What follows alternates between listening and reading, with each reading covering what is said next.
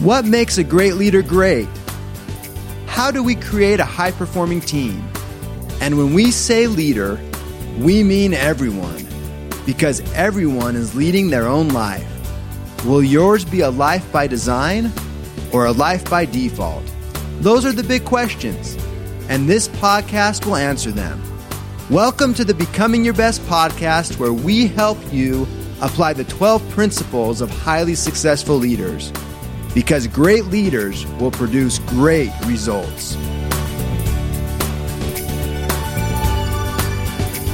All right, welcome back to our Becoming Your Best podcast listeners. This is Rob Schallenberger. I'm here with our good friend and co-author, Dr. John Skidmore. So, John, great to have you back again. Rob, it is great to be here. Such a privilege and pleasure to work with you. Oh, it's always fun. We love John. Well, we're going to talk a little bit more about our recently released book today, Conquer Anxiety. If you have not read this book, this is a book really that I believe that everybody should read, because anxiety in one form or another will touch everyone's lives, whether we acknowledge it and realize it, or like what happens in many cases is we don't even realize we're experiencing anxiety. But the truth is we're being held back many times by this unseen force that sometimes is very seen. Absolutely. Depending on the scale of it. So we did a podcast a couple of weeks ago. Some of you may have already listened to that. And we talked about chapters 1 and 2 of the book. What is the mind all about? Why do we as humans experience anxiety? What's happening in the brain that's causing that? The second part that we talked about on that podcast, the previous podcast, was what's in chapter 2 of the book, which is that assessment. And the reason that assessment is so important before we get into those 5 stages that we'll talk about today is because we need to understand the root cause of what's causing the anxiety. Where's that fear coming from? Where's that activation coming from? What's causing it? And for every person, the answer may be different.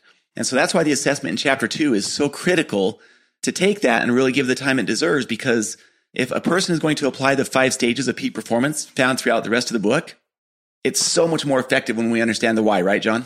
Absolutely. When we get what's in the background and why that background is so powerful, then we're going to be in a much better place to say, wait a minute, that needs to stay in the background and go way, way, way in the background. There's some old experience, some past experience. And we want to be able to be in a position right now where we can say, I'm going to move forward from this. Yeah, and that's why chapter 2 is so critical. So now we're going to move into the next part of the book, which is really the solution part. When a person understands where the anxiety is stemming from, the nervousness, the anxiousness, now what do you do about it? How do you conquer that anxiety, overcome it, learn to move beyond it? And I love the words that John likes to use, so that a person can have boldness, confidence, freedom and peace, and be liberated from those emotions that are so gripping to so many of us. So we're going to jump into this.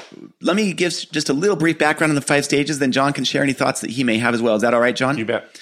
So what the 5 stages really are, we talk about performance anxiety. There's a lot of different types of anxiety. They're all really interconnected in many different ways. And so these 5 stages will help with any form of anxiety. Having said that, we do focus specifically in on performance anxiety. So maybe you're asking, well, what is a performance? Well, there's the obvious answer to that, which is, whether it's a musician playing in front of a group of people, an athlete playing their sport in front of a crowd. But then there's the more subtle parts of a performance anxiety, which is, maybe you're being asked to give a presentation in front of a group of peers, whether in school, at the university level, or maybe you're an executive in your organization and you're being asked to speak and you feel those familiar butterflies in your stomach, the sweaty palms. That is performance anxiety. For some, it's getting up and walking outside the front door. That is a performance in its own right. Or, go ahead, John. Talking to a child about a particular concern, looking at their finances, figuring out what they're going to do for a holiday. There's so many different ways anxiety can impact, quote, the performance of what we do with different things in our lives. That's just an example of how robust and how extensive the reach is when we say performance anxiety. It's much more than the music performance, the athlete, or whatever. This really will touch all of us in different ways. So let's jump into this. These 5 stages, we're just going to give a very brief overview of what these 5 stages are. The hope is that you'll read the book, that you'll share the book with family members, with friends, with coworkers. We just had someone the other day who ordered the book for their entire team, which was an awesome thing to do. She just said, a lot of our team experiences this. This will be a huge help to them. That's the idea. So for those of you who would like to get a copy of the book, go to anxietyconquer.com. That's anxietyconquer.com. And you can either get the book, or everything that we're going to talk about today, we've also created an online course for. This is $99, so anybody can invest in it. And you're going to see every activity, every exercise, everything that's in the book in a video format. Because if you're like me, it's one thing to read it, which is awesome. A complement to that, though, what's really beneficial is to actually see it. And how do you do those different things? So anyway, let's jump into this. Stage 1, I'll give a very brief overview to this. And then I really want to spend a lot more time in stage 2 because stage 2 is a big deal for everybody. And then we'll get into some of the others. But stage 1 is all about the vision. It's connecting with why do you want to do this in the first place, whatever this is for you. So if it's like John mentioned, having a discussion with your son or daughter, if it's giving a sales presentation, if it's playing an instrument or a sport or rock climbing or name the event, what is your motivation and your vision of why you want to do that? And this is something, as I've had the chance to travel the world and do keynotes and things like that, I'll hear other keynote speakers, and I can't count how many times I've heard people say, find your why, find your passion. And it's left at that. No one ever talks about how to do it. Well, there's a reason people are talking about that, right? And anybody listening to this podcast knows that we've talked many times about the power of a vision. Less than 1% to 3% of people have a written personal vision. And so there's a huge power in reconnecting with your vision. And this is the beginning, and John's going to talk about this, and I'd like to hear your thoughts on this, John. Starting with the vision as the starting point is a place of hope, it's a place of excitement, and it reconnects a person with, why are you doing this? So rather than focusing on the problem and everything surrounding the negativity of whatever it is, now we're shifting the playing field to a place of hope. It's a place of, okay, there's a reason I'm doing this, and here's the reason, the passion behind it. And it starts to help us create that mindset by design that we need to have if we want to have a successful performance. Or getting out of bed in the morning. How much easier is it to get out of bed in the morning if we have a purpose that we can connect with, if our heart has a reason to beat? John, why don't you talk a bit about this? Because I know the one common thread amongst all of this is creating this mindset by design. And that's why we started with stage 1, which is to identify the vision. When we identify our vision, what we often don't do, see, the vision is actually easy. The mindset by design is, what's the attitude? What's the mindset I've got to stay in, be in? If I'm living that, if I'm being that today, that vision is going to show up. If I'm being bold, confident, excited, I'm staying bold, confident, excited, even when there's a breakdown, even when there's a problem, even when people start to say, no, you really want to do what? You got to be. No, this is my vision, and I'm going to stay in a position of confidence and boldness in that kind of mindset. So often, suddenly in those moments where we're confronted by something with our vision and our struggle to pursue that, we go into that negative part of our brain, that mid part of our brain, and there's all kinds of chatter in there that says, oh, no, you can't do it. You're not enough of this and too much of that, and if only this and if only that. That's one of the real powers of designing a mindset is you get to say, wait a minute, this is my mindset. I really want to be bold here. I'm committed to being integrous. In other words, my word, I'm going to follow the power of my word here. And I said I'm going to have this done by 4:00, and I didn't do it. Well, do we go to that place of, oh, I'm so bad, I just failed? Or do we say, wait a minute, what do I have to do to restore that? Who do I need to contact? What do I need to say? What do I need to do? And so that designing the mindset gives us a checkpoint. And what's really exciting about this, Rob, is when you have this checkpoint of my designed mindset, you look and say, okay, am I experiencing that in stage 2? Am I experiencing that in stage 3? Did I experience that in stage 4, the performance? Am I experiencing that same kind of positive, powerful mindset in stage 5? See, this whole process, this tool of the 5 stages, takes the performance, whatever it is, big or little, out of the context of an event that's a good thing or a bad thing, a right thing or a wrong thing. And it puts into this process that says, wait a minute, this is my vision. These are my goals I'm committed to. This is the attitude and energy I want to bring to it. Am I doing it? I am. Well, the next morning you wake up and you go, okay, stage 2. Am I in a bold, confident, free mindset? I am. Well, what am I going to do? What skills do I need to do? The skills related to the skill set are often very clear. We either know them or we don't know them. I often talk about a performance that fails, breaks down because of a lack of preparation. Those are the easiest fixes. Like, learn it. Figure it out. Just put some time in there. A musician friend of mine says, go chop some wood. Just, cut some wood. You got to get that trees over there. Let's turn it into firewood. You got to go do some action on it. Those are the easiest fixes. The ones that most people get so frustrated about, angry about, depressed about are the times where it's like, I've got this skill. I know how to do this. I wanted to show up on Friday at 7 o'clock. It didn't show up. It's the mental interference. It's the mental interference stuff. So we start talking about this mental interference stuff, and I suddenly realize we need mindset. We need to understand the skills of the performer's mindset. What we're doing is making a shift now from stage 1 to stage 2, right? So stage 1 is all about the vision, the motivation, and the mindset. And that mindset and bringing that attitude to whatever it is that we're doing. That's the positive place to start that we can all go to that combats all that negativity and that mental interference.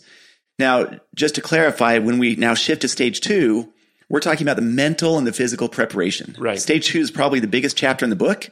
And I ought to say about stage 1, in the book, there's some things that we'll ask you to come up with and develop trigger words to counter that mindset, to recognize when the interference is showing up and you're slipping back. Because we all do it. It's happened to all of us at some point. Stage 2 is so important because this is the mental and the physical preparation that will help us move towards those desired attitudes and maintain that desired mindset, right? Absolutely. So expand now on stage 2. I just wanted to clarify that we're transitioning over here to stage 2. Clarify what we mean by the mental and the physical preparation, and maybe talk about activation a little bit. Absolutely. When we think of mental preparation, most of us think of practice a lot. If you just practice a lot, just do your thing a lot, whatever it is, you'll be mentally prepared. Not so. There's some specific skills that top performers have. And what are they? First off, they know how to manage their body. They know how to manage what's going on in their physiological experience. Now, we often refer to this as performance anxiety. We'd like to talk about it as activated. In other words, this sympathetic nervous system, this system in my body is now on. And what does it do when it's on? It makes me sweat. It makes my mouth go dry. It makes my hand shake. It makes my voice kind of quivery. It makes me want to run away. It makes me want to, I'm upset. I'm angry. See, those are all the signals that say this physiological thing, the stress response is now on. Well, one thing top performers do when they're activated like that, they go, I'm not in danger. See, this is something I'm choosing to do. And I don't need to be in this danger kind of mindset. In fact, I want to bring a bold, confident, free mindset to this. I want to focus on that. But sometimes that level of activation, anxiety can be so overwhelming, it is debilitating. And on the other side of that, the other end of that, a lot of people just, I'm not going to leave the front door because that's just too scary, so I'll just stay where I'm at, safe. It's the avoidance. It's the avoidance. Yeah. And so in our book, we've really been able to do a number of things in terms of 6 different exercises to help us calm our body down, to start to practice that. A couple of things you got to know when you start to do this. First off, you can activate faster than a heartbeat. It's caused by a flood of super juice. All those neurochemicals flood the body. It takes 20 minutes or more for those neurochemicals to get burned out of your system. So a lot of people start to do some of these deactivation exercises and go, it's not working. What else can I find? What else can I do? And rather than saying, no, this is a skill I need to practice. This is something I want to practice every day. On a worldwide level now, we're hearing a lot more about mindfulness and the importance of calming down and relaxing. We still don't practice it enough. Right now, about 10% of the people I talk to in any given group will put their hand in the air when I say, how many of you on a regular basis, we're talking once a day, multiple times a day, multiple times a week, practice a meditation, a relaxation experience? About 10%. So all you have to do is just ask yourself if you're in that 10% category or not. In the last week, how many intentional moments of meditation, relaxation did you practice? So this is really important right here. I just want to touch on that because as we've been writing this book over the last year and learning from John a little bit more in this arena, it's something I've become much more intentional about myself. This is, and John mentioned this, I just want to reiterate it. This is a skill set. It is a skill set. It's not something we can just call up on demand and say, boom, I'm activated, super juice is flowing, the adrenaline.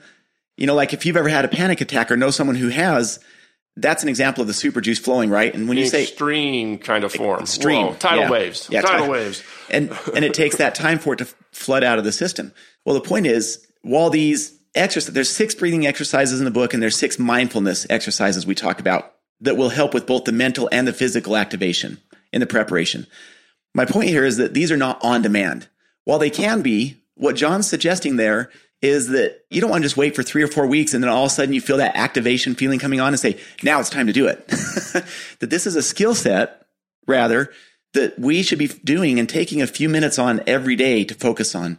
Choose one or two of these breathing exercises, these mindfulness exercises, and just practice them. I've been doing this now most days over the last 6 or 7 months, and it's had a huge impact.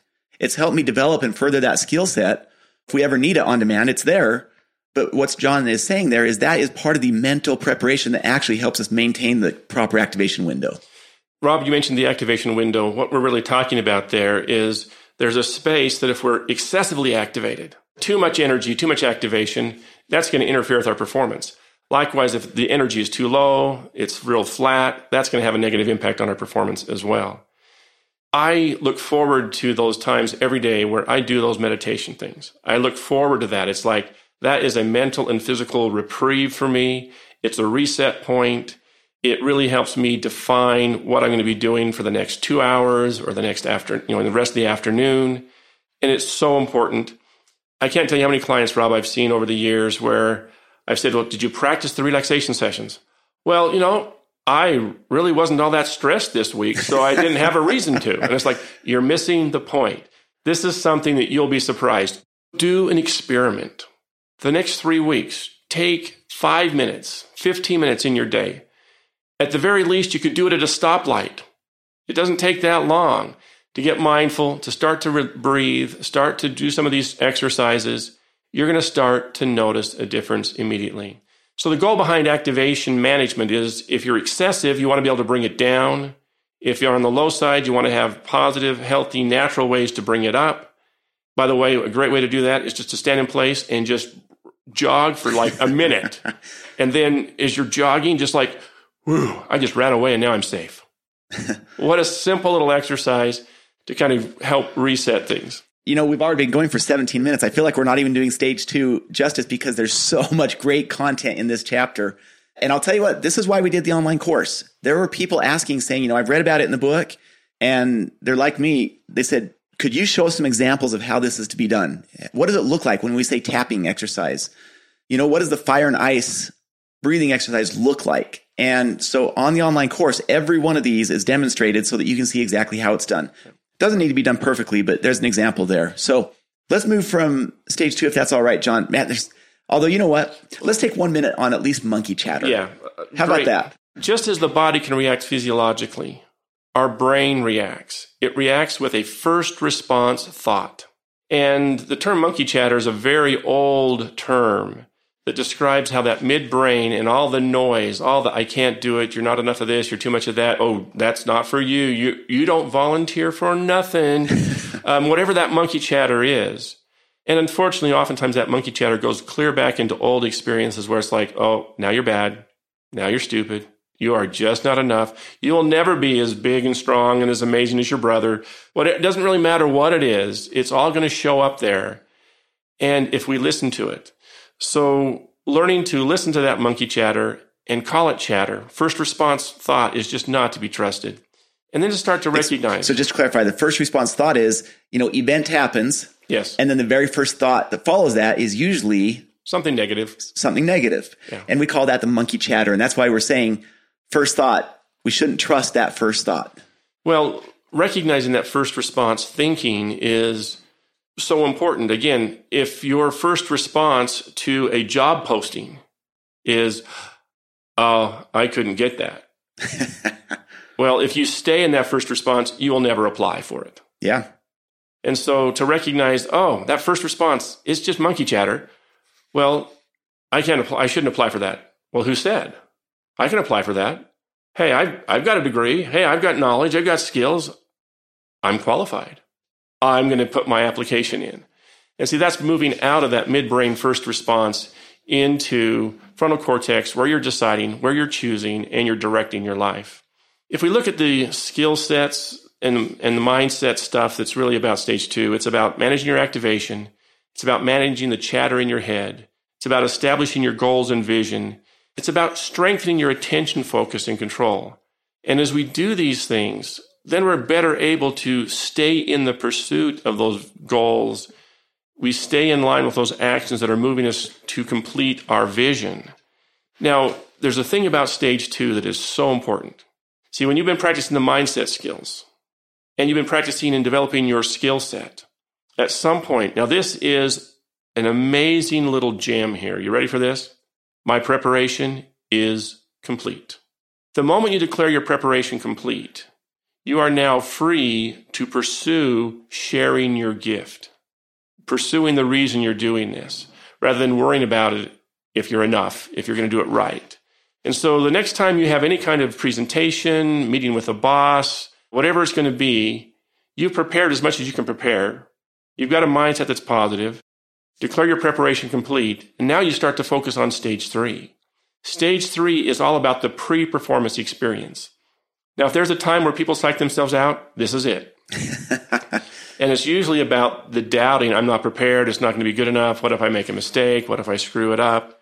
But when they start to go to that space of doubt, it doesn't matter how much you've practiced because your midbrain is now interfering, and it actually interferes and prevents you from remembering what you've prepared.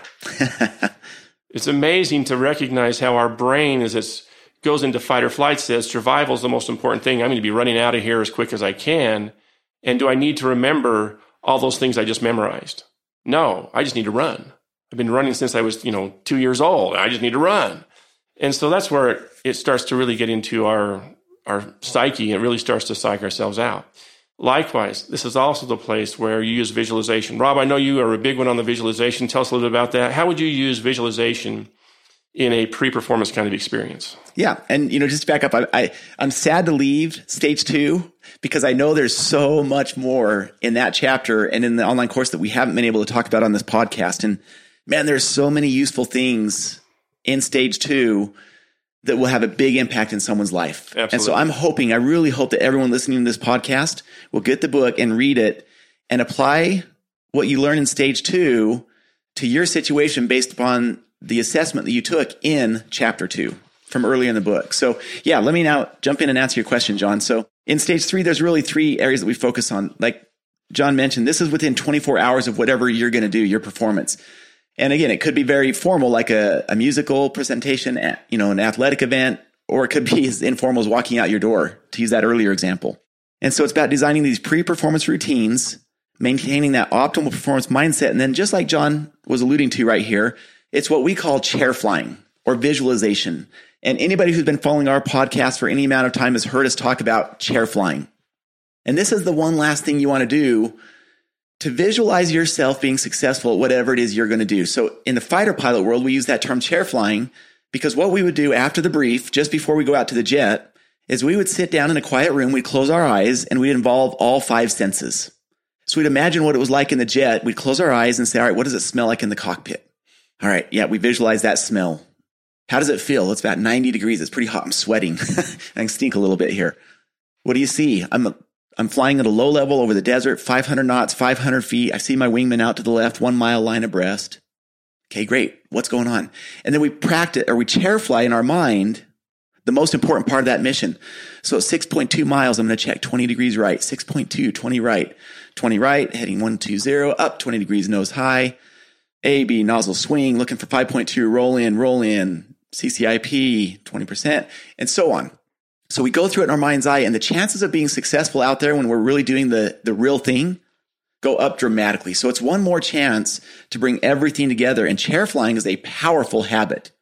So we invite people, whatever you're doing within 24 hours, and let me just pause and say, this doesn't have to be within 24 hours of your event. You can chair fly anytime, anywhere, and it will be beneficial. I'm just saying, and so is John together, we're saying that specifically prior to whatever you're going to do, whether it's rock climbing, speaking, playing a sport, musical instrument, is to at least allocate a few minutes, whether it's right before you step on stage, onto the court, or wherever it is, and chair fly one last time what a great performance looks like. What does bold, confident, free look like? What does it feel like? And involve all 5 senses in that chair flying. And again, I don't want to keep saying this, but we don't have a lot of time in this podcast. The details on how to do this are in the book.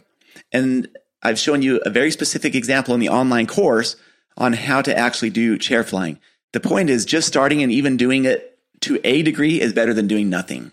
Rob, one thing I think is real important here to understand is if we do not actively have a positive visualization that we're trying to practice, we almost by default go into this, what if I go out there and I mess it up? What if I go out there and I trip? What if I mess it up and then crash? I mean, we go into this default stuff, which triggers more anxiety, more interference, more avoidance, more frustration.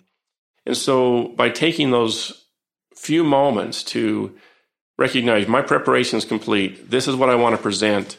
Whatever we are, whatever we're doing, we have a goal, we have a vision, we have a story to tell, a song to sing, we have a message to share. And that's part of what my dedication to the book's all about, is it takes a courageous soul to go out of that comfort zone and to recognize they have something they want to share.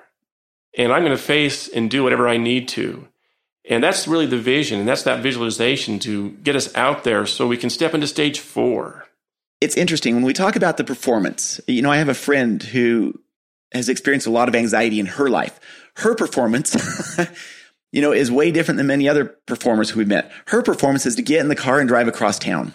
Oh, there's a lot of people. That's a big thing. So I just want to reiterate that this does not have to be an official go on stage. When we're talking about all of these stages and things leading up to whatever the performance is, the performance might be as simple for someone as getting in the car or walking out the door. For others, if you're a CEO, you may be speaking to 30,000 of your employees. So there can be a really wide swath of what we're talking about when we say the performance, right? Absolutely. There's a lot of things that could be encompassed in here. So stage 4 is probably the shortest one, yet it's the most important. Everything about what we've done in the previous 3 stages is about the performance. So that when the time arrives, you can do whatever that is that you want to call your performance in a bold, confident way and enjoy doing it. Love it. Whatever it is, to be liberated from the chains of the anxiety and actually love doing it. So whether it is getting in the car and driving across town, or whether it is performing in front of a group or speaking to 3,000 people, actually being able to do it and love it. The characteristics of a peak performance are something that's really being studied right now. And it's been really a very popular topic for study for the last 25 years. But there's so much information about it now. I like to really simplify it. A peak performance is an experience of play. If you looked at the experiences or the characteristics of a peak performance and compared them to what a child is experiencing in a sandbox or a playground, they're the same thing. I'm here in this moment. I'm positive about what I'm doing. I'm not evaluating, thinking, criticizing, or worrying about that and what I'm doing. I'm in that moment.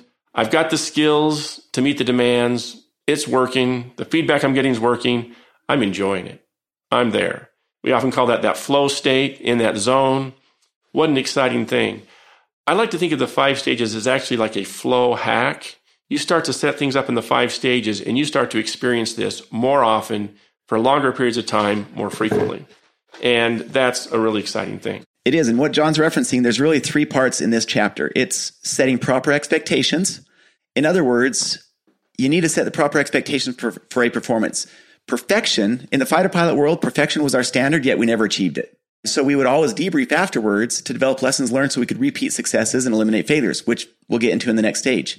But the point is, even though we had an expectation, at the very same time, while we knew perfection was our expectation, the other expectation was we weren't going to achieve it. We knew we were going to make mistakes. That was a part of the process. It was a part of every flight, and we were okay with that. We wanted to get better and better. And that's why we talk about setting proper expectations for a performance. Part 2 in this chapter is perfectionism and avoidance. If we expect perfection, and that is the expectation, but we're not prepared for anything else, then we're really setting ourselves up for a frustrating experience. Absolutely. And so, you know what? We're going to make mistakes. There's going to be things we could do better. That is all part of being in the sandbox, to use that terminology. Yes. It's all being in the experiences. You know what? We're learning. We're growing. We're having a great time. And so we want to set those proper expectations about what happens during a performance. And then, like John talked about, being in the zone. That's the 3rd part in this chapter. We've all felt this, whether it's playing basketball and it's like you can't miss. The rim seems like it's huge. And we've all felt what it's like to be out of the zone. Playing tennis, throwing the nets. Bricks. Yes, throwing bricks. Playing tennis, the net's 10 feet tall. How come I can't get it over the net? It's the mental interference. Yeah. So that's all part of stage 4, which is the actual performance. Stage 4, it happens, the performance comes, the performance goes. It's going to go how it's going to go. Yep. And the question then in stage 5, which is why this is such an important stage, which we'll wrap up with, is the post-performance debrief. In other words, we had the performance, what worked, what didn't? How do we grow from that experience? And if it didn't go well, how do we keep it from crippling us and rather just learn from it, move on? So talk a little bit about the post-performance debrief and incorporate it into the post-performance bashing. Oh, got it. Okay. See, the post-performance bashing, which is something most of us are real skilled at, comes from our midbrain, which means it's coming from our history. It's all those bad experiences we've had, all those things that we've been told we've done wrong, and our reactions to that. And that's a really ugly habit. There's actually no basis to assume that beating yourself up post-performance for what happened negatively, what didn't go right, what went wrong, is going to improve your next performance. In fact, we know it's just the opposite. And so the idea that going into this self-bashing routine is not going to help you at all. But what's better is the debriefing. See, we go into the frontal cortex and we're saying, okay, what worked? The vast majority of what we want to see works. That's just how it works. That's what professionals do. They're professional. They want to see this stuff show up. It's going to work. Is there a high likelihood some things won't work? Yeah. Well, what are we going to do next time? How did we cope with those breakdowns? How are we going to use those breakdowns to turn them into breakthroughs? If we were all doing easy things, we'd be all doing easy things and we wouldn't be worrying about these things because it'd be easy. But if you're listening to this, you're a person who's got some intention and goal and purpose. This isn't easy stuff to do. But recognizing that what worked, what didn't, what am I going to do next time is a mindset and an attitude that is aligned with bold, confident, free. Suddenly, I can move forward with this. I have talked to so many people in different levels of life, ages, stages, professions. They can find key moments that they just straight out walked away from. That was so bad, horrible, terrible. I am never going there again. And it's just simply because they didn't know they could ask those questions. Well, what worked? Well, obviously, my intended goal did not work. But what did I learn from this? What could I use from this that's going to help me on the next time? And then there's so many doors that could open up. And just to clarify one thing here, John, on our website, anxietyconquer.com, there is, if you go to I think it's the resources tab on top, if I remember correctly, there is a free post-performance debriefing sheet. Yes. And so if you go to the website, anxietyconquer.com, I think it's the resources tab. If not, you'll see it pretty quickly. If you look around the website, you're going to see this free PDF that will walk through a debrief. And it's really a debrief of all 5 stages. What was the original vision? What was the mindset and attitude that you brought to this? Stage 2, what was the mental and the physical preparation like as you went through these breathing, the mindfulness exercises, the positive self-talk, everything that's in stage 2. Stage 3, the pre-performance routines, the chair flying, etc. Stage 4. So it's a debrief sheet that helps you debrief in the context of the 5 stages. And I promise that if you have something that you were specifically doing that you would call your performance, as you go through that debrief sheet and look at it, you will find things, like John said, a lot of things that did work. And you'll find some things that didn't work. And that's why asking those key questions becomes so important. What worked well? Great, let's repeat those. What didn't work so well? How do we fix that and improve next time? And when you have that sheet and it walks you through the 5 stages, it becomes very apparent and quick, the areas that went well and then the areas that we need to improve the next time around. Rob, I've talked to so many people who are on that edge, on that ledge of I'm never doing this again. And just to be able to go back to the 5 stages and say, what worked and what didn't about stage 1? What worked and what didn't about stage 2? Oh, I have no idea how to manage deactivation, how to manage that sense of stress response. I don't know how to do that. That didn't work, did it? You didn't have that skill. It just really brings the skills that are needed. And suddenly it's like, oh, I'm not going over the edge anymore. I'm going toward my goal. That's what I want to achieve. We go back to stage 1, the vision again, right? They go right back to the vision. It takes them right back to the vision. And then they can start to pursue that and start to acquire the skills that they need. Wow, I've got some issues with attitude management. I didn't think I did. I thought I was pretty together, but no, this attitude showed up and it just knocked me down. And really powerful stuff. There's a cello player that you'll read about in the book in stage 5. Yes. Who just about threw away his career because he had one bad performance he wasn't ready for. He did throw away his career. He did throw away his career. He did throw away his career. I thought he came back just before throwing it, but he actually threw it away. Yeah, he had a scholarship all lined up. He's a senior in high school. He performed at a high school awards assembly. His post-performance bashing was so effective and so brutal, he resigned his scholarship and he quit playing his cello. 2 years later, when I met him, we talked. There were tears in his eyes as he realized, I didn't have to do that. He didn't have to do that. I mean, the tears are just swelling up and rolling down his cheek. It's like, oh, he did not know how to do that debrief. And I'm sure a lot of people tried to talk to him about this, don't do this, don't do this. But He got stuck in that monkey chatter. He got stuck in his midbrain. He was not able to move out of that. And that's what anxiety can do for us. It can just lock us in a prison in our own mind.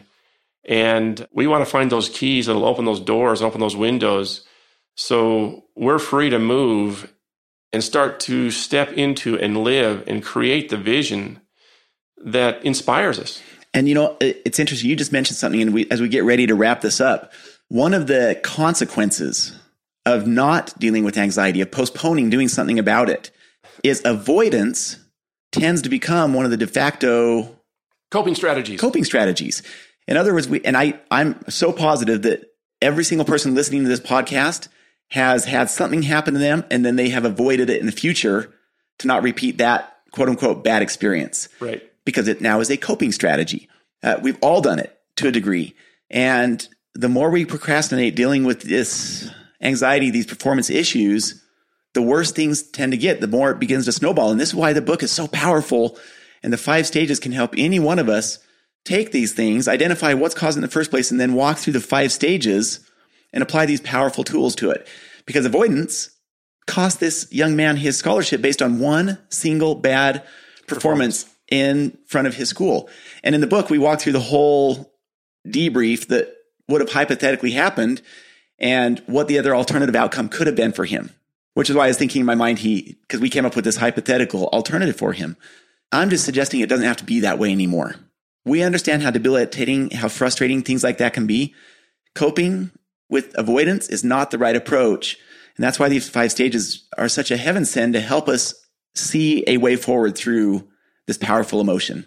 And that's what's so exciting about it. Because again, as I've watched people embrace these 5 stages, what do I see? Their willingness to get out there, move forward. That sense of I can do things increases. Their quality goes up and their enjoyment goes up. And that's what the 5 stages can do for us. Yeah, that's the idea, right? Yep. So John, thanks for coming in again. So great to visit with you. John's become such a good friend. We love him. And it's just been awesome to see what has come from this partnership. And it's been a joy to write this book together with you. And so thanks again for joining us on this podcast. It is such a pleasure to be here. It'd be hard to shut me up. I got lots of things I can say. So invite me back anytime and I will be here.